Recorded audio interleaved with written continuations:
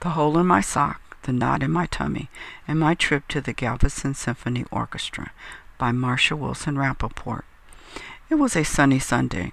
It was one of those odd Texas days in the middle of the winter, where a jacket was too much and a sweater wasn't enough. I slept late, looked at my schedule, and started toward an afternoon at the Galveston Symphony Orchestra. Started and then stopped. One of the things that keep seniors locked into horizontal position is the dreaded morning inventory. It's a common procedure.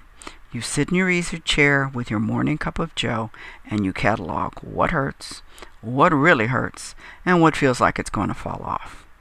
Often before you start, you've been pre-warned of what might collapse. For example, you might be tired due to a night of leg cramps, or you've already had the first glimpse of that swollen ankle you thought yesterday's diuretics had tamed. So I sat and realized my ambitious attempt at eating a full healthy dinner the night before had failed miserably. For although black-eyed peas are calcium-rich, your morning commute to the bathroom might also become enhanced. My stomach was giving me fits.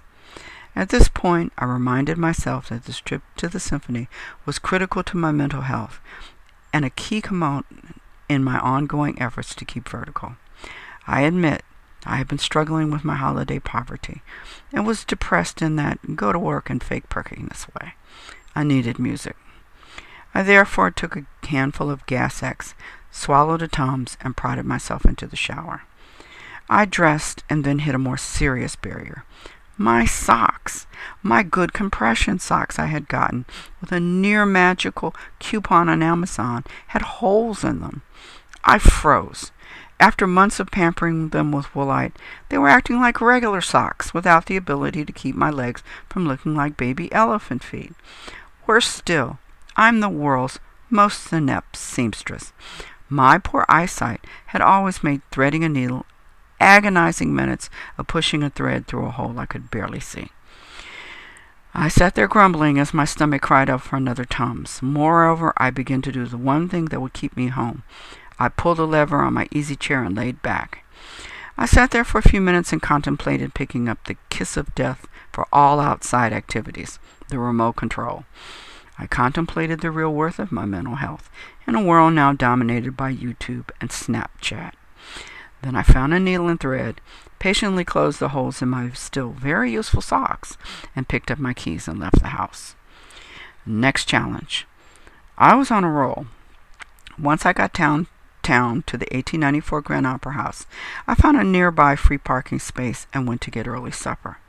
To minimize my risk, I went to Little Daddy's Gumbo Bar, one of my usual haunts, owned by friends of mine. Because I always wrote glowing articles about their food, I knew I'd be greeted by smiles. That all worked until I realized that although I am sitting in a place with gumbo, brimming with seafood and swimming in a perfect dark roux, my tummy was screaming. Once again, I was tempted to go back home, get a pot, make some nice soothing grits, and grab the remote. Oddly enough, I was sitting next to the first and second violinists. They were all decked out in their appropriate black formal orchestra clothes and talking about the upcoming performance. I decided to screw my courage to the sticking place and order some steamed seafood. This move was far more extreme than you might think. I have a hard and fast rule about eating messy food before events, and yet I cracked those crab legs, peeled those shrimp, and dipped them in butter while wearing my silver special event sweater. Then I walked to the Grand, fed, happy, and ready to support my mental health. I was richly rewarded for not allowing my aches, pains, and fear from stopping me. Grace Park, a superb violinist, performed Violin Concerto in E minor by Felix Mendelssohn in a breathtaking fashion. It was standing ovation worthy, and whatever musical heaven holds Felix Mendelssohn must have been startled by the loud clapping.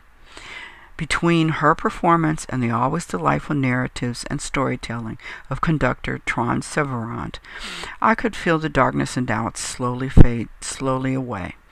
I realized that Weber, Mendelssohn, Debussy, Hindemith, and probably had plenty of holidays where the carols were sung over empty artist bank accounts. When I finally got home, I realized that music had given me some much-needed perspective. I'm a writer. I will survive. But first I need to find another killer coupon for a pair of new compression socks.